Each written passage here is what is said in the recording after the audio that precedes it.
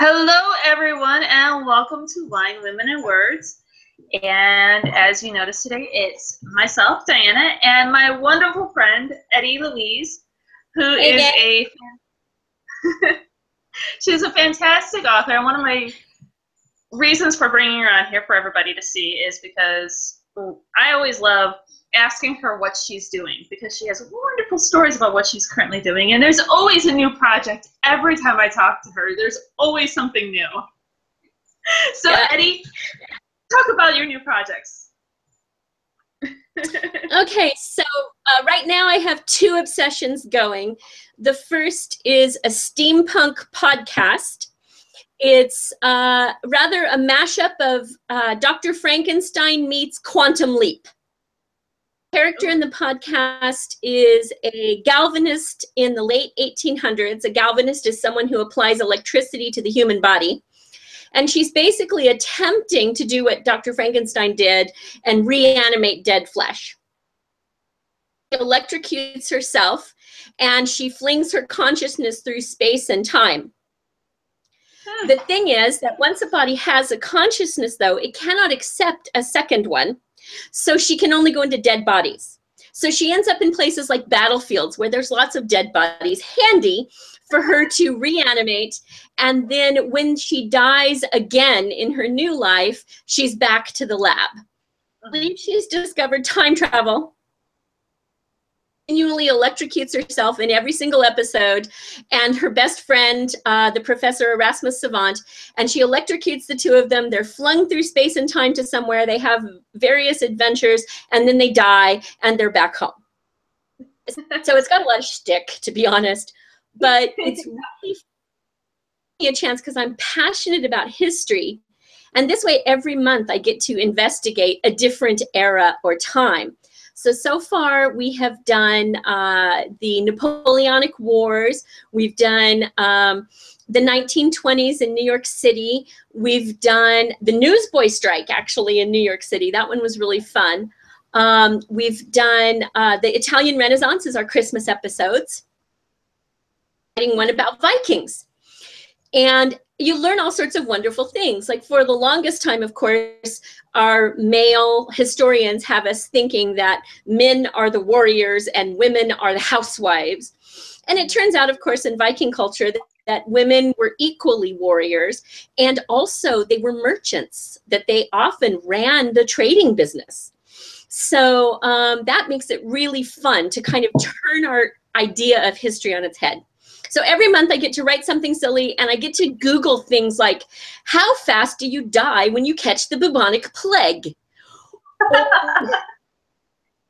one of the things I love about writers is it's, you know, always ask, you know, don't look at my search history. I've got a search history of a serial killer. You don't want to know my search history. the things that we research, it's really disgusting and awful, but fun. So anyway, if you're interested in the podcast, check it out at www.sageandsavant.com. Episodes come up on the 1st of every month, although here in December, we do have an episode on the 1st and on the 15th as a Christmas special. And then every month on the 1st, we'll bring up new episodes, and it is a serial, which means that things, you know, you want to listen from the first story so that you can get the ongoing plot and the underlying thing that's happening with it. Oh, neat. Very cool. Yes. See, like everybody, like I said, Eddie has the most interesting stories and the most interesting projects that we learn about. So I like to be bored. I have to entertain myself, if nothing else. Everybody asks me, how do you do it? How do you find the time? And it's like, well, this is what interests me, is writing and reading and doing all of this stuff. These are my hobbies. When you guys are watching television, I'm writing and watching television. Yeah, I never watch pointless TV. Either it's good, really makes me care, or it's turned off. And I never watch commercials because commercials are just wasted time. It's so funny.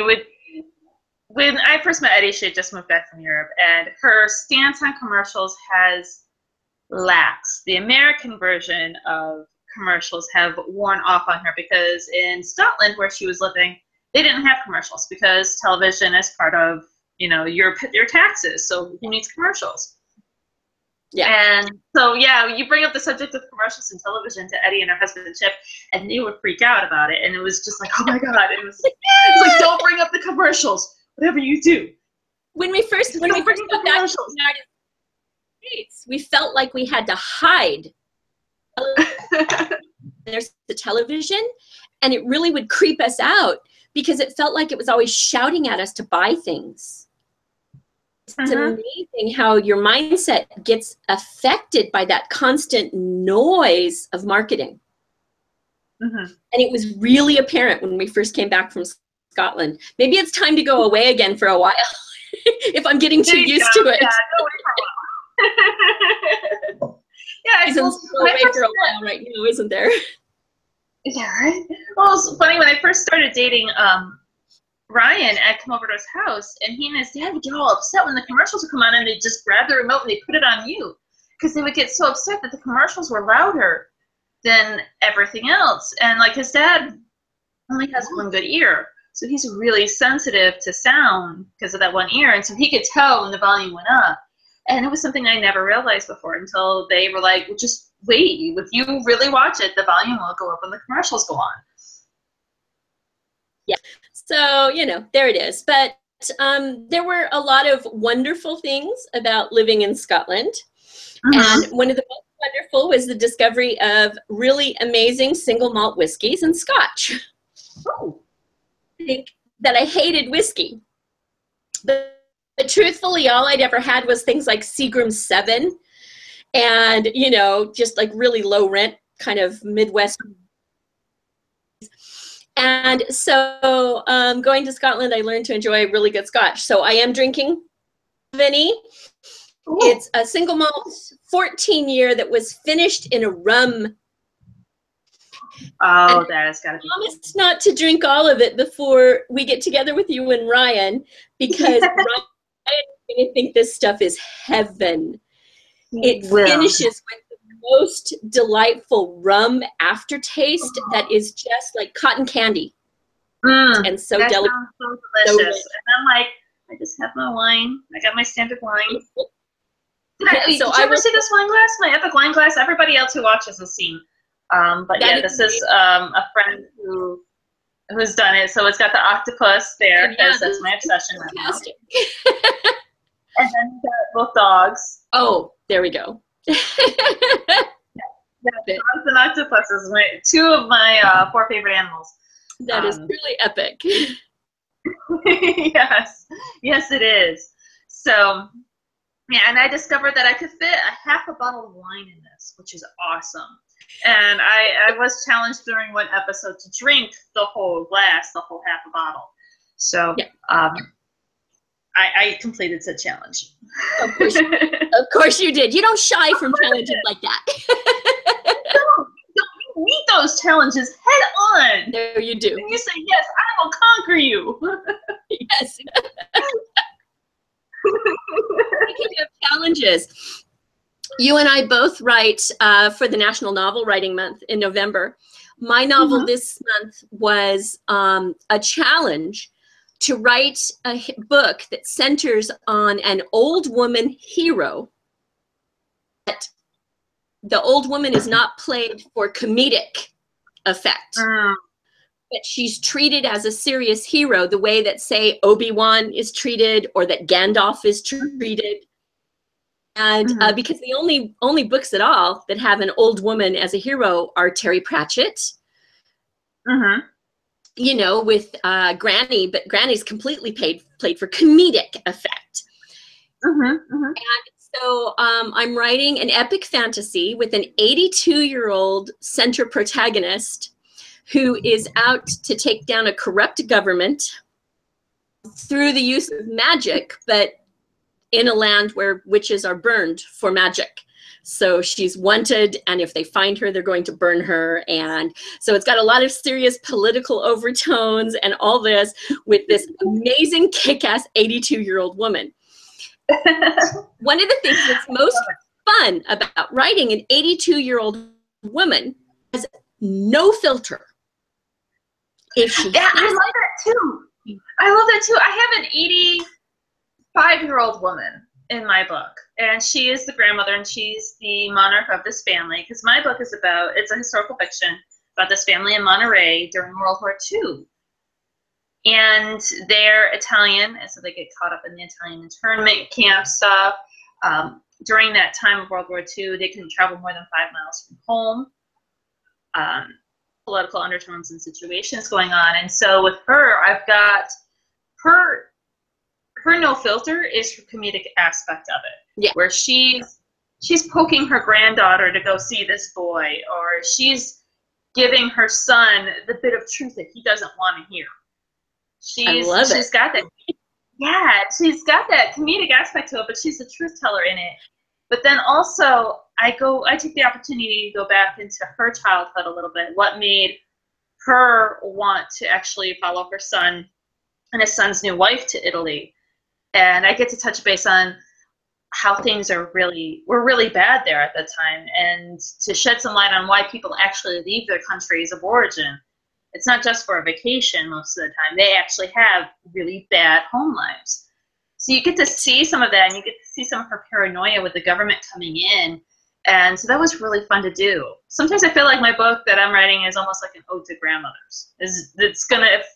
Once it gets published, it's going to be dedicated to grandmothers, I think.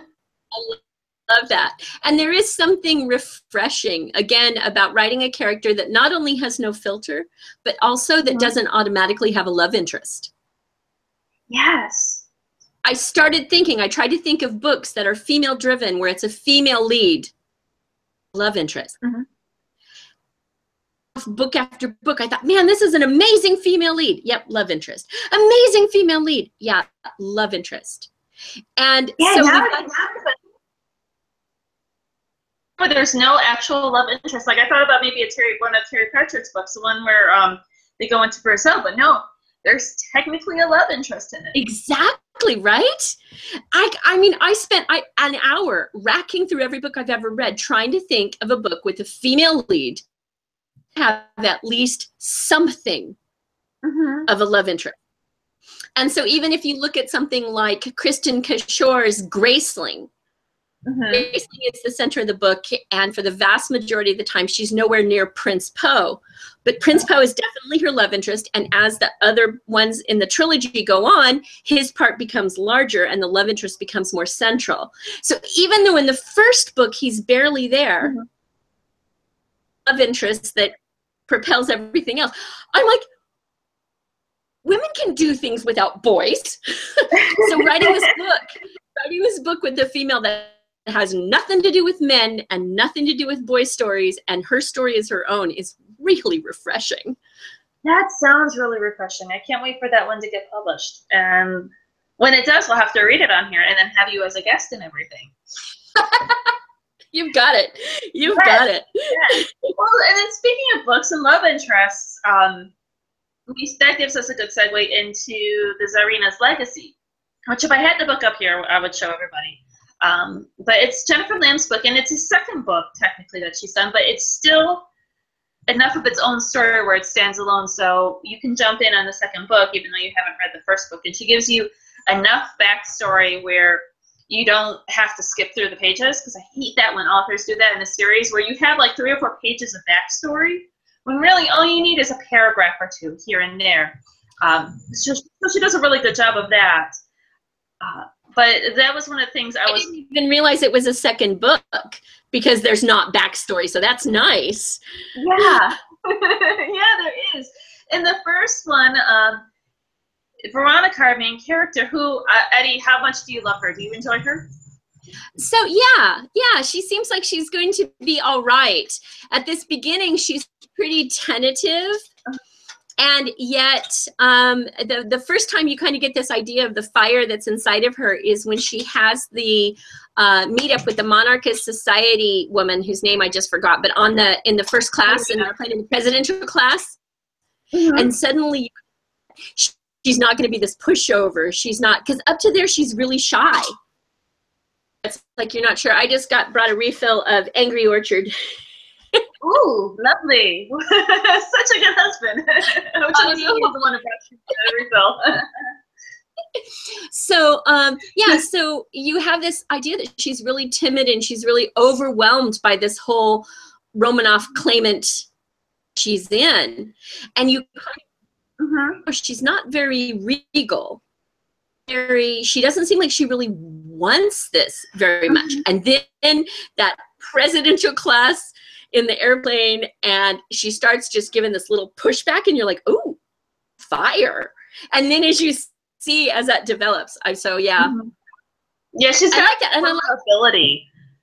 I love her. Yeah, I like the fact that the author's taken the time to do that. Yeah. You know, too often the trope of the strong female character, vulnerability, in a battle or something, right? But I like that she expressed vulnerability at the beginning and then begins to show you her strength. And you have a lot of that vulnerability too, going back into the first book, where she's a historian professor. And the way that things are presented to her, this whole Romanov mystery of how she finds herself in the way of her being a claimant is through Michael, her somewhat love interest. In this book, it's more of a complicated love interest. In the last book, he was more straightforward because he was the claimant in that book. And obviously, it's no secret, once you get to about 5 or 6, you're going to find out that he lied about being a claimant. And he liked her. And I love how, you know, you've got this conflict between the two of them, and this internal conflict where she's vulnerable, but yet she can be really strong when push comes to shove. And she gets really strong in the last book too.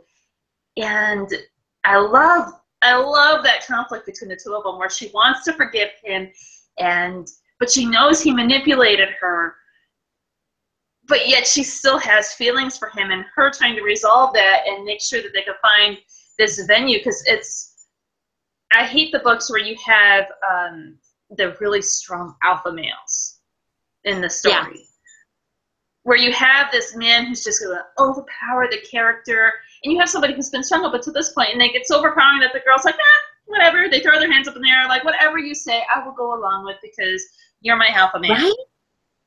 Yeah, right? And I love that she pushes back against him. He gets alpha, and she gives him snarky responses. She stands up and asserts herself. Excuse me? Yeah. Or the one part where they're in the hotel and she's like, yeah, so much for being a feminist, right? Right. You know, she just kind of pokes back at him. And I enjoyed that. What are your thoughts on Michael? This whole time I'm reading these first 5 chapters, which is what we were reading for today, and I was like, oh, I can't wait to hear what Eddie's thoughts on Michael are. I can't wait to hear her thoughts on this relationship. Yeah.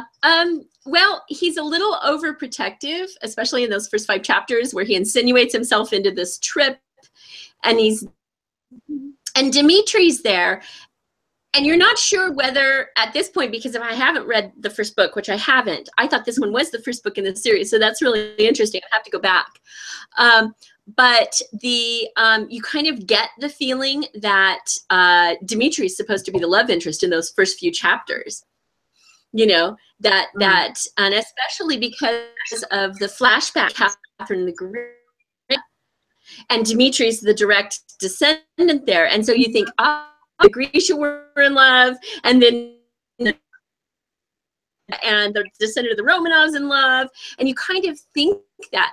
And then suddenly Michael's in the scene. Oh, well, but, you know, wait.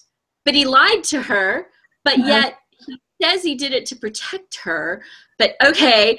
And so there's this whole thing. But again, back to that president, I think that scene in the president's class of the airplane is so critical for all their characters. He comes up. He kind of insinuates himself in there to where he wasn't invited, you know, and he's just like, I'm going to be here. And it's like, oh, okay. So he's not afraid to break protocol where he thinks, you know, something that might need, so like he needs to protect her, or he just needs to be able to do his job just in case. So, and he actually shows that. He kind of demonstrates that, you know, I'm not here to interrupt. I'm not here to take charge of this bodyguard, so I'm going to be where I can see you. Mm-hmm. And it's like, oh. So then I got all intrigued. And so I'm like, I've read to like chapter 13 so far.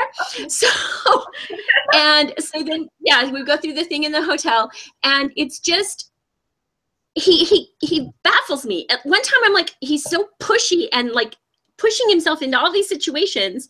But then it's like, try to imagine if I was a famous person that somebody might try to hurt and I had a bodyguard.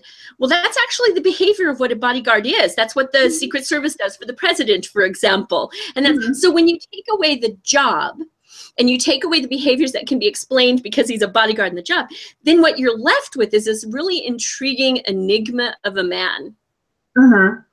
So he feels to me right now like somebody I want to crack open. I want to know what makes him tick, you know? I have to say, he's one of those literary characters that I kind of crush on. I have a crush on his character. I really like his character that much, where I'm like, I have a little bit of a crush on him, and he's an enigma. And it's that curiosity factor too that I think I have. What goes on in his mind? What's going on in his inner workings in his head when she's doing all of this stuff and he can't be there? Because I've read up to chapter 7. Okay. So far, and yeah, I'm really curious as to what goes on. And he's a strong character in and of himself.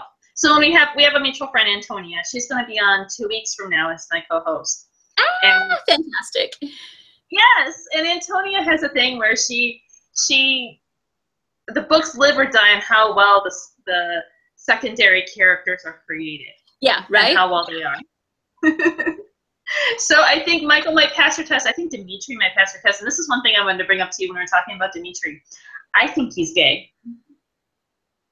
I think so too. But that's also why it sounds funny, but why he came across the potential love interest. Because oftentimes, let's be honest, in historical romances, gay. Mm-hmm. You know, gay. I mean, if you look at, even when you go back to the classics, and if you look at Darcy, and you make him a closeted gay man. Are you going to ruin private presence for me? Am I never going to be able to look at Mr. Darcy the same way again? He was a closeted gay man who was frustrated by society because he had to remain closeted because society wouldn't accept him. Make perfect sense. So does his admiration, because Elizabeth is a very manly sort of woman. She doesn't act, does. So Darcy's admiration of her completely. So the only thing that makes Darcy not gay is the proposal and the kiss at the end, right? And this is why I have Eddie on, because she brings up totally other things I did not stop to think about before. Like, she wrote an 80s pop song for me, and I can never, every time it comes on the radio, I can never listen to it. It's the More Than Words song for everybody else who's out there, and we're going to ruin it for you too. If you listen to the More Than, it sounds like a guy pushing a girl to have sex with him. More Than Words by Extreme is, don't tell me you love me. That's not good enough. You have to give me sex to prove that you love me. That's it. That's exactly what it's pressuring. He's being a dick. A total dick. And now, when I watch this, I'm going to be like, wow, he's a closeted gay man, and I really feel bad for him that he can't come out and be himself. It's horrible because Darcy is portrayed as the most masculine of men. He is, yeah, that perfect English gentleman that all the girls swoon over. But he's totally gay. Yeah, and go to figure, all the women, we all love our ugly men. They're the best friends out there. They're some of the best people in the whole wide world.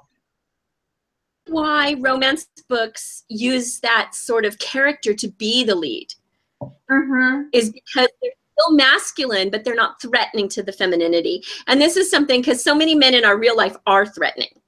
So in our fiction, we make sure that we write men that are not going to be threatening. Males, which I find irritating as well. Even alpha males are truly not threatening. Yeah, when you look at a lot of the alpha males in there, there's very few. I think Patricia Briggs writes some threatening males, alpha males, to the femininity. And one of the things that goes well for her books, the Mercy Thompson books and the Alpha and Omega books, is she also explores the sexuality and what is femininity. In the Mercy Thompson books, she is not feminine at all, really. She's a tomboy. She's as tough as the other werewolves out there, even though she is a tricky coyote. Yeah. But yeah, and a lot of them, they don't challenge that femininity. They're not true, alpha guys, as you would consider.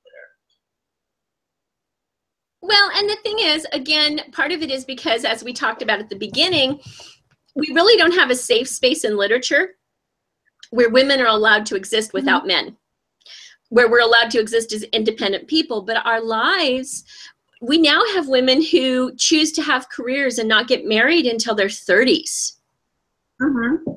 Follow literature, that would mean that they didn't have a life anywhere in their 20s, that nothing really happened. Yeah. But that's not true. And so our lives have moved on, our conceptualization of self, but I don't think literature has quite caught up. No, and you have either that, there's no identity, no past before, that 30-something time period. And if you do have something that's early onset, it's like, that's one of the problems I've had with young adult fiction, is they're 16 years old and they find their soulmate for the rest of their life. I'm sorry, it does not work that way. And that was one of the major frustrating things, where they're 16 years old and they get their whole life figured out. I'm like, and the thing is, 7. As someone who did meet my soulmate at age 17, I happen to know how very, very rare that is. The problem is, what happens is they've kind of held up relationships like my husband's and mine and went, see, this is the thing. This is the normal. You should find that guy when you're 17. If you haven't found him when you're 17, your life is over. It's a false thing. It's like 1% of humanity can find that and make that work. I found Ryan when I was 20. I was 20, almost 21 when we met. Which is still very rare. 14 years. Yeah, and we've been together for 14 years. And Michelle and her husband have been together for 2.5, 3 years now. So I mean, it all varies, and you have this. Yeah, and when you find them, you don't. And the whole thing of having your shit together, that bugs me. That's the other half of young adult that bugs me. Is when you're 17, you don't have your life figured out. I am 36 years old. I barely just figured out what I want to do in my life. And I'm a loser. And if you think you have your shit figured out at 17, you don't. Yeah. I mean, I was a mess. I was lucky enough. Oh my God. I was lucky enough that the man I met was willing to be a mess with me. And we basically spent our 20s being a mess together. Just stayed together through that until we got our shit together. But yeah, and so that's something that's really interesting. Well, you had mentioned that we could talk about our other favorite, books about royalty or royal families. Yeah, I was looking at. I want to hear what your book favorite. You did books on monarchies. So I did my favorite kind of portrayals of royalty in a variety of books. Okay. So I did something a little bit different. This is always fun when sometimes Michelle and this happens with us, where we were like, okay, this is our topic. And she goes one way with the topic and I go a completely different way. So I that's think a weird thing, right? Yeah. So I went ahead and looked at actual monarchies beyond the Tudors to look at in history and in literature. So that's the way I went with it. And you went with the book route. So this is going to be fun. So Eddie, start with your list. I totally need to go for historical. So I went for total fictional, or at least read it in a major fictional way. Okay. One of my favorite royal families are the Pevensies from the Narnia Chronicles. Ooh, yes. The children that walk through the wardrobe and become kings and queens. How many times as a child did you imagine that suddenly you'd find out that you were a queen of some foreign land, and that you had magical powers or whatever? Yes. And so in the Narnia books, it's a family of 4 that get to do that. And they get to rule as equal. The boys and the girls rule as equal in Narnia, which is really cool and really way ahead of its time. Love that. So the next one on my list is the Lunar Chronicles. Ooh, I have yet to read that. That's one I've heard so many good things about that it's been on my radar. I just haven't picked it up. You must, you must, you must. They've imagined a future Earth where the Earth has broken into 6 major commonwealths that each one have either a president, a prime minister, or a king. And the Lunar Chronicles begin with Cinder in Asia. And you have emperor. You have an emperor, and the prince that you meet at the beginning who meets Cinderella, becomes the emperor of the Asian Chronicles. And he is wonderful. Prince Kaito. He's a diplomat, and he's a good politician and a teenage boy. Kind of combination is really fantastic. But then that's set against a moon where a people has grown to exist who have the ability to manipulate your mind. Literally, like, enter your mind and tell you, you think I'm the most beautiful thing you've ever seen. And you'll go, oh my God, you're so beautiful.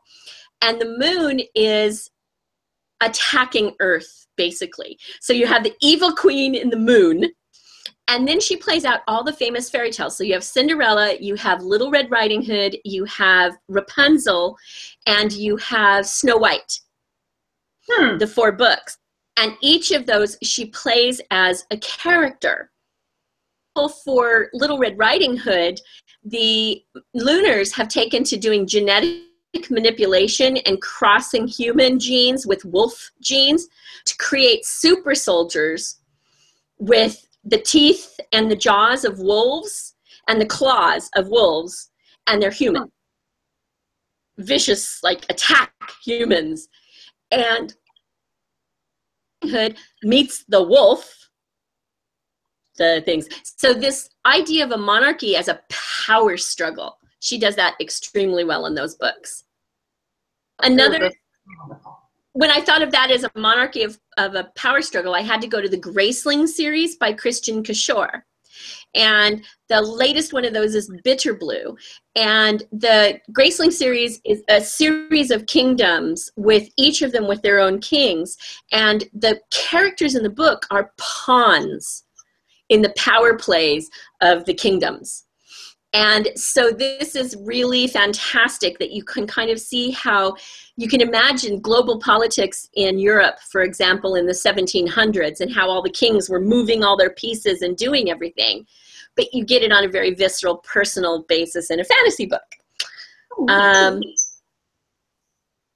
Favorite all-time, has to say, royal families, tradition has to come out of Stardust by Neil Gaiman. Oh, I love Stardust. I love that. I love that. A royal family that decides the succession based on who is still living.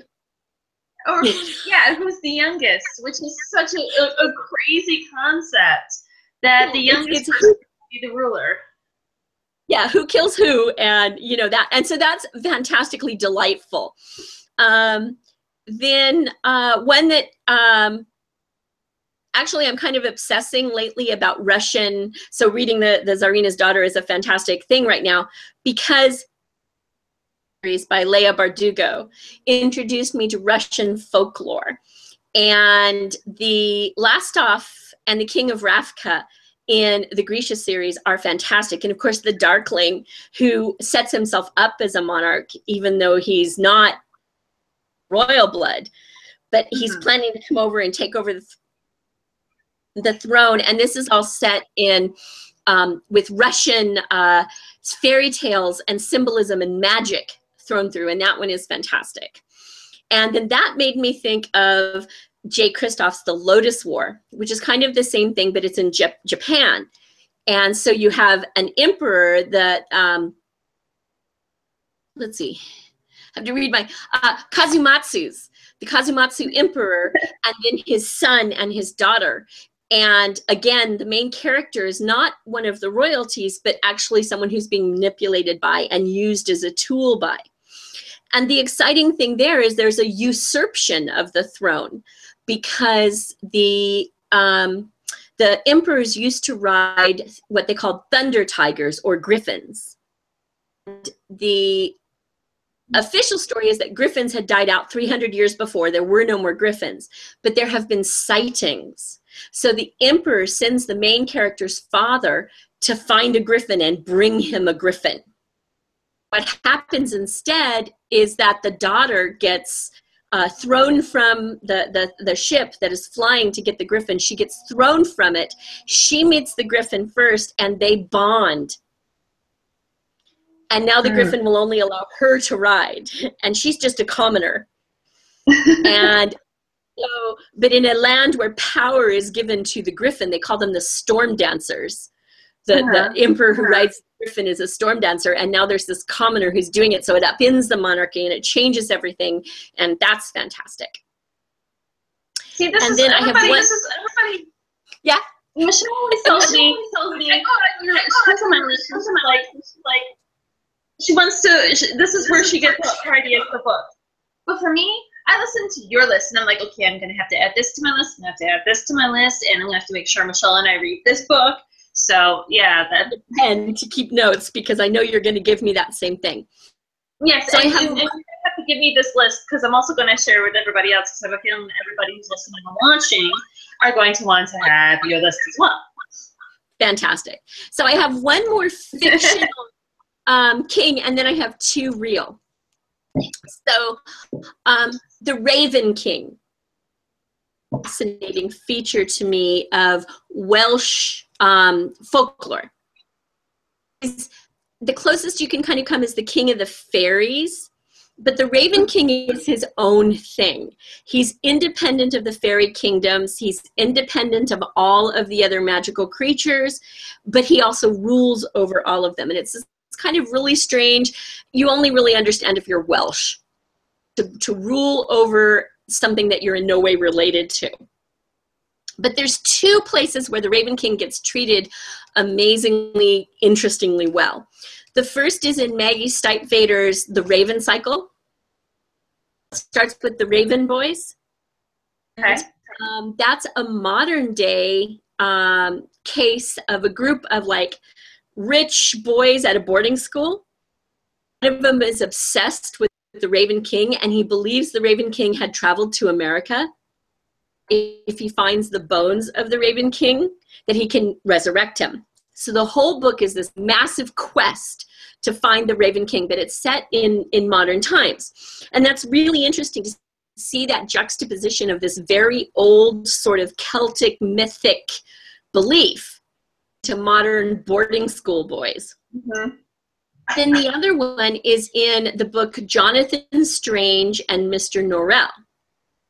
Jonathan Strange and Mr. Norrell is set in England. There's a fantastic television series that was built off this book. Okay, I'm just going to watch.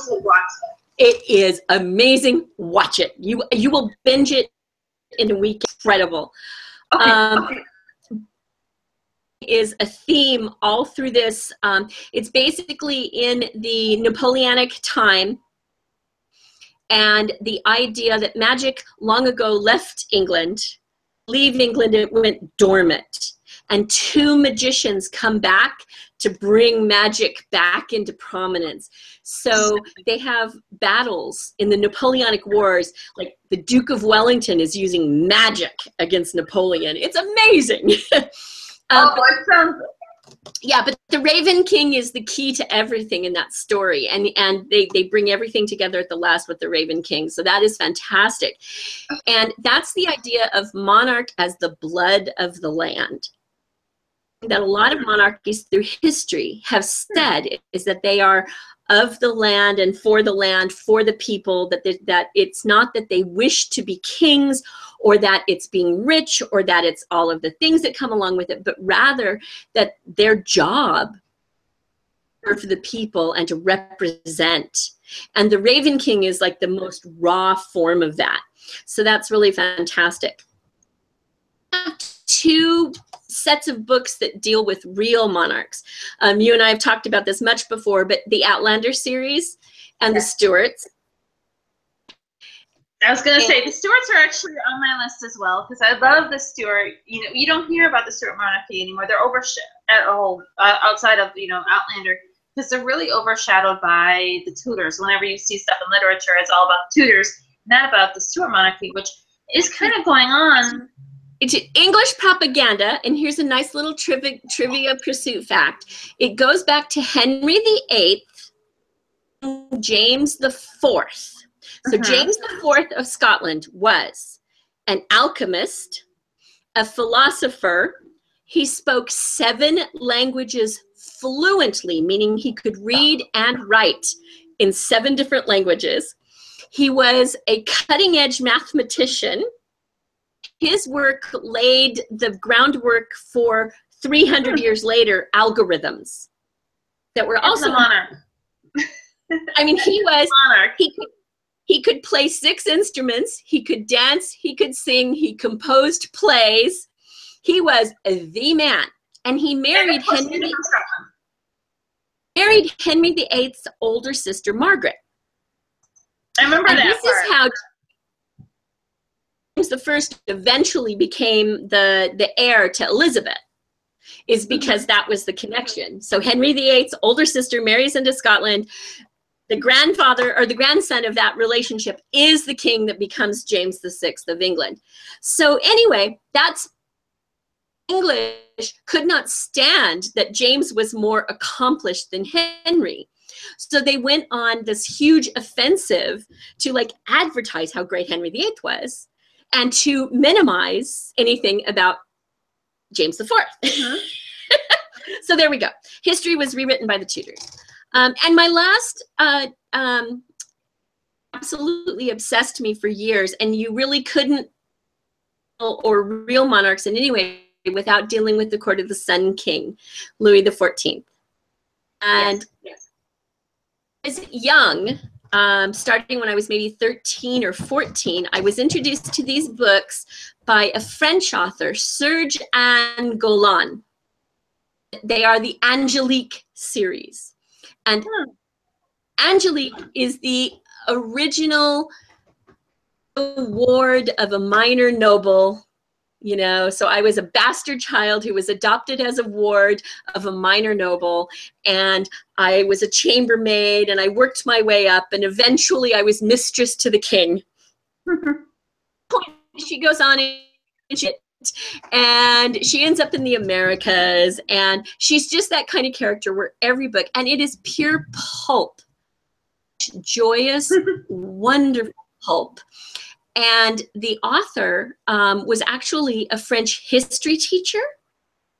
Her knowledge of the court of the Sun King and Versailles and the inner workings is impeccable. And so when Angelique is at court and you meet the Comte Saint-Germain, who you also meet in Outlander, you meet the Comte Saint-Germain and you get to know all about his occult practices and everything. It's fantastic, amazing stuff. So anyway, so that's my whole list.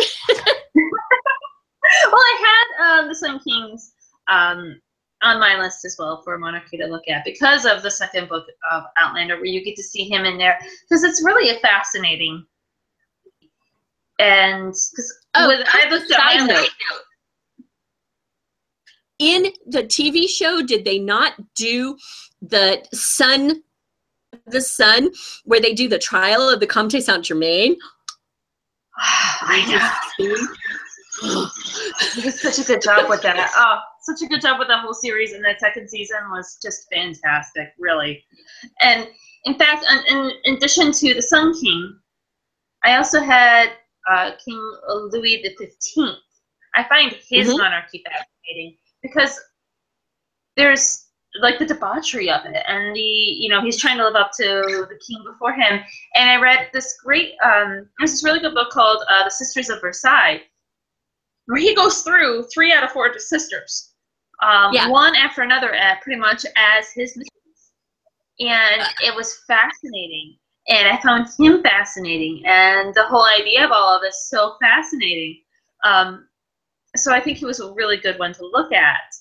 And yeah, so I'm taking, as you can tell, I'm taking my list of authors, or I'm sorry, of monarchies, from the great literature that they inspire. Yeah. Romanovs. Russian culture and Russian literature in general, I have a bit of a fascination for. Yes. So that drew me originally to The Secret Daughter of the Tsar, which that's a series I think a book that you would love too. The first one, and then Tsarina's Legacy.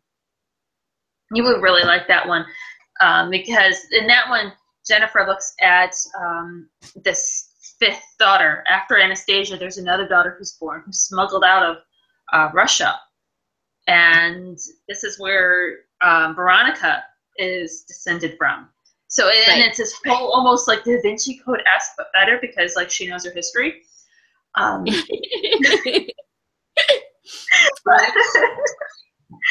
and I love the Romanovs. And there's actually a series on Netflix right now, the Legends of the Tsars, or something about the Tsars. I can't remember exactly what it's called. But it goes through the history of the Romanovs and how they still had feudalism, and feudalism was still a big deal there. And it's such a fascinating monarchy. And there's another book that I recently read called Who's to Blame? I was looking to see if I had it up there, but I don't. And it has like Russia. Every chapter starts off with a riddle, and you've got one character who is in the serfs, who her life and her story goes through the whole book as her struggles as being a serf. And then you've got another character who goes through his life. He finds himself, they started off together, but he finds himself with the aristocracy and working with the aristocracy. Mm-hmm. And these two families, their whole lives for this whole thing. So I found that, really fascinating, just the way they set up their society and stuff. And not the next two, though I don't know if Medici's are technically royalty or not. They kind of are. I guess you could say that they are. But the Borgia are monarchies. That in and of themselves, you got to say that they're monarchies. Even though, you got the Pope, they pretty much are monarchs. In the way you've got Lucrezia Borgia. Within Florence, And that, yeah. Well, the Borgia was the Pope, so not necessarily with Florence, but yeah, the Medici's who were in Florence, sorry. Yeah. Yes. The Medici's in Florence. Yeah, I remember when I was really into the Tudors, my dad was like, no. You've got to go and read the Medici's about them, because they would put the Tudors to shame. And yes. Look at them, and they do. And you have, during Mary Queen of Scots, her mother-in-law was a Medici. And she was a cold woman. She had a fierce reputation. Yes. And then you have the Borgia, and the literature that they inspired. There was that series that they did, which I actually kind of liked. And then there's been a couple books, and there's books that involve Lucrezia, who I think is one of the most misunderstood women in all of history. She's definitely within that top 20. Yeah, and because she was her dad's play toy. I mean, can you imagine your dad saying, okay, I'm going to have you marry this guy now. And you're going to go seduce this guy now. Yeah. That's kind of weird. It's kind of creepy. It is really creepy. Yes. And it was just, it's fascinating looking at it. So I read a couple books. I looked at it from different angles. In addition to watching the series, there was Bride, which was... there was one where this girl, she actually marries the wife of the youngest Borgia. She's actually a princess from Naples, and she marries the youngest of the Borgia clan. And it was interesting looking at it from there, because she actually had a romantic relationship with, the second oldest, whose name I'm completely blanking on. I want to say Don Juan, but I don't think that's right. But she has the one that's known for being the ladies' man. Right.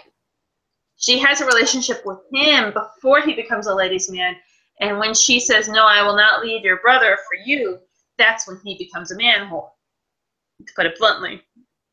Yeah, and it was interesting in that. And then there was another one from the perspective of one of his actual his actual women. It was a Jew looking at the Jewish play in Italy of that time, and it was a Jewish girl who actually becomes one of his mistresses.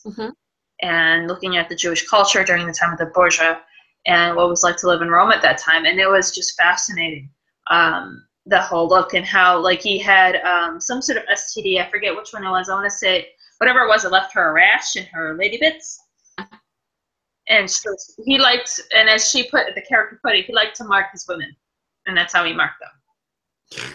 So yeah, it's fascinating. I know. Creepy alert.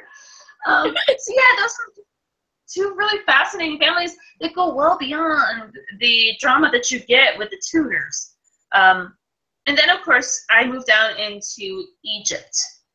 And some of the strongest, most interesting women, you have Cleopatra, which there have been all kinds of books about her, and a Shakespearean play. And then one that you don't really see too much literature on is Nefertiti. Yeah. I think there needs to be some more books on Nefertiti. So if anybody's out there who needs an idea about a book, you need to write about Nefertiti. Yeah. But you got to make her strong and awesome. And it can't be that the only thing cool about her is that she's beautiful.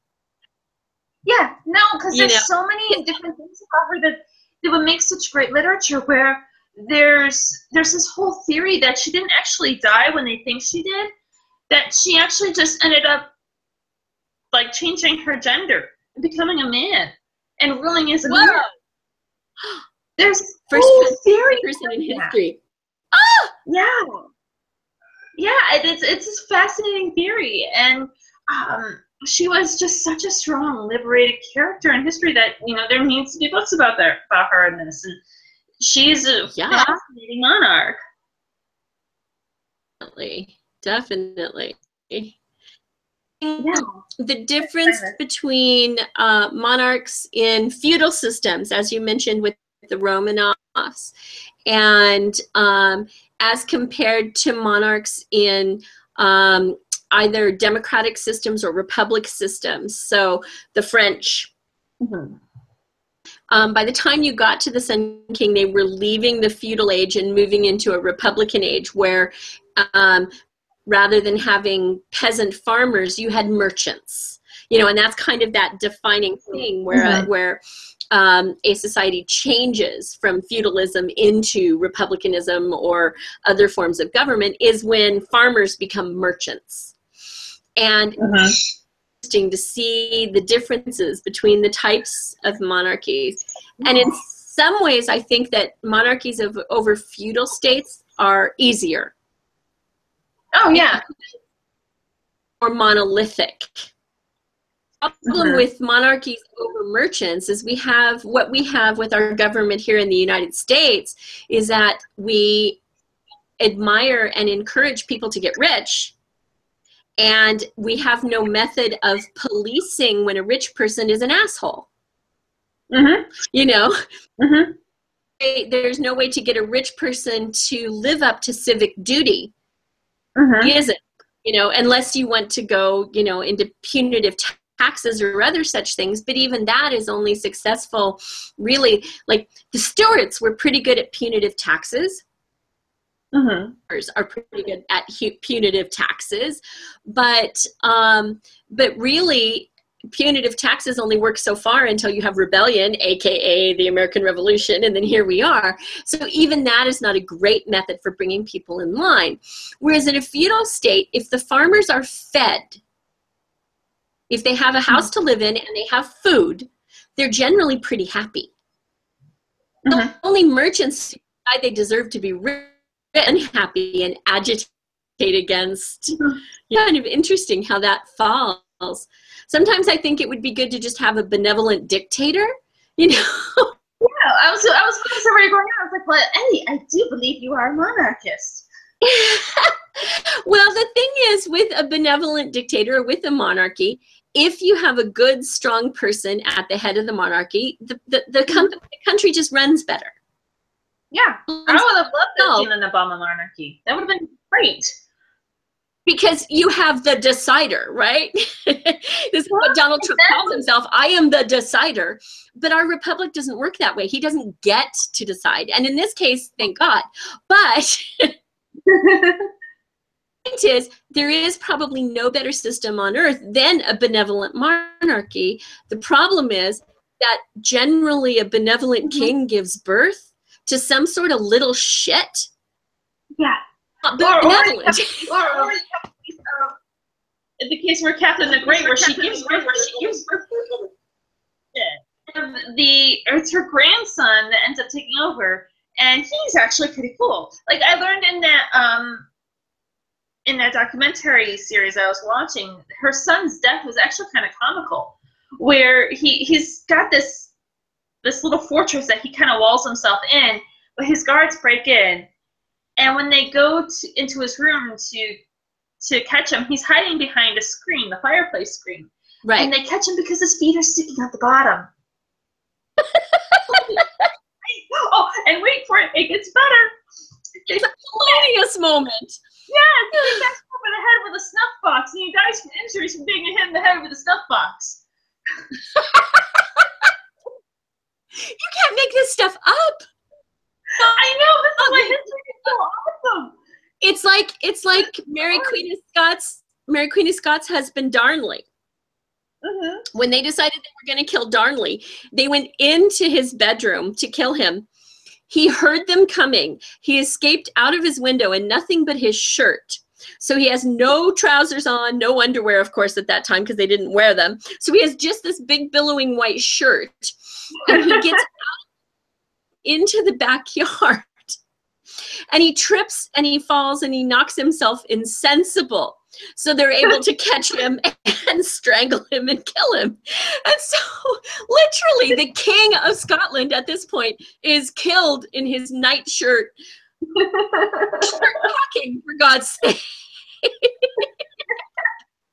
Some of the greatest things happen like that. And I'm at the point in the book where her son is introduced. You actually get to meet him, and because he's playing whist with Grisha and Catherine, and it's hilarious because I'm like, I know how you're gonna die. You're a little shit, and it's gonna be hilarious. Just you wait. You think you're so smart and witty now? Don't go hiding behind any screens. Too funny. Think about books that are written about monarchies that change the history. So I don't remember the name of it, and I should have looked it up because it made me so angry. But there's a book about Henry VIII that Anne Boleyn doesn't die. And it's about how Anne Boleyn and Henry lived happily ever after. Really? Right? Yeah, this is like an alternate history, right? Yeah, right? Yeah, yeah. But the thing is, but it was told as a historical romance. To make it plausible, they had to make Anne so milquetoast. She was in no way Anne Boleyn. She had no ambition. So she was like his third wife. And what's that? So she was like his third wife. Right. Because that's what his third wife was. That's why he loved her so much, was because she was white bread. She was boring. She had no sense about her, no spice. And she was able to give him a son. And I wonder if that's actually what happened, is if this person was reading history and she somehow confused the names. Maybe. You know, but it was so strange. But it was just like, Anne Boleyn can't live happily ever after. That's not how it happened. No one lived happily ever after with Henry, frankly. No, they did not. So I'm kind of picky. If you're going to have a historical monarchy, I want to know something that's there. And I want to ask you about this book. There's one thing that kind of bothers me, this idea of a secret fifth child that got taken away. That doesn't seem the Tsarina's MO. Everything to her. And well, this is where the first book comes in. Yeah, because, and that's why I'm asking. Yeah. Okay. So what happens in the first book? Because obviously we're all in the second book, so spoilers.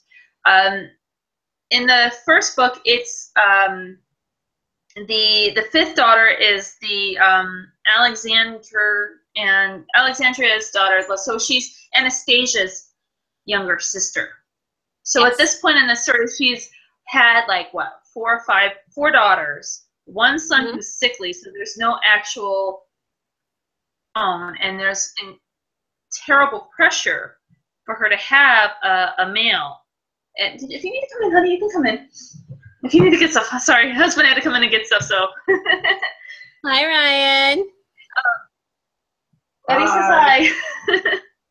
So there's this incredible pressure for her to have a male child, and so the Bolsheviks are they're breathing down their throats. And so what happens is she has this child, and it's a girl. And they tell her the baby's dead. It was stillborn, and they let it out that she had a miscarriage because they figured it was better to say that she had a miscarriage than it was for her to have another daughter. Is what happens. And so they snuggle this daughter out of the country. And they keep her in hiding.